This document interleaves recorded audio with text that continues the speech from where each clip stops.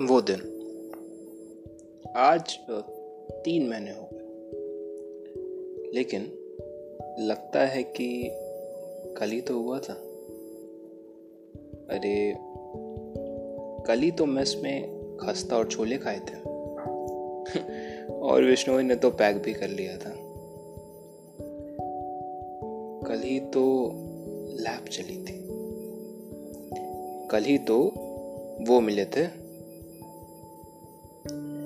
वो लैब का काम, वो साम्या घासना, शार्दुल का सीरियस फेस, या वो सचिन का हंस के चले जा। अभी तो टिफिन खा रहे थे प्रगति की। अरे अभी तो नवजोत आया था। अभी तो अटेंडेंस लग रही थी। अभी तो जादौन और आरिफ हंस रहे थे। अभी तो बंगाली की पेंसिल निकली थी।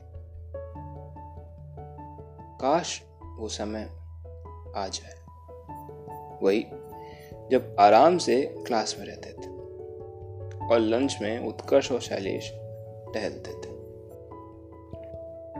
अभी तो कॉलेजी आने वाला है। अभी तो शशांक गोला देने वाला है। चलो फिर चलते हैं। कहाँ?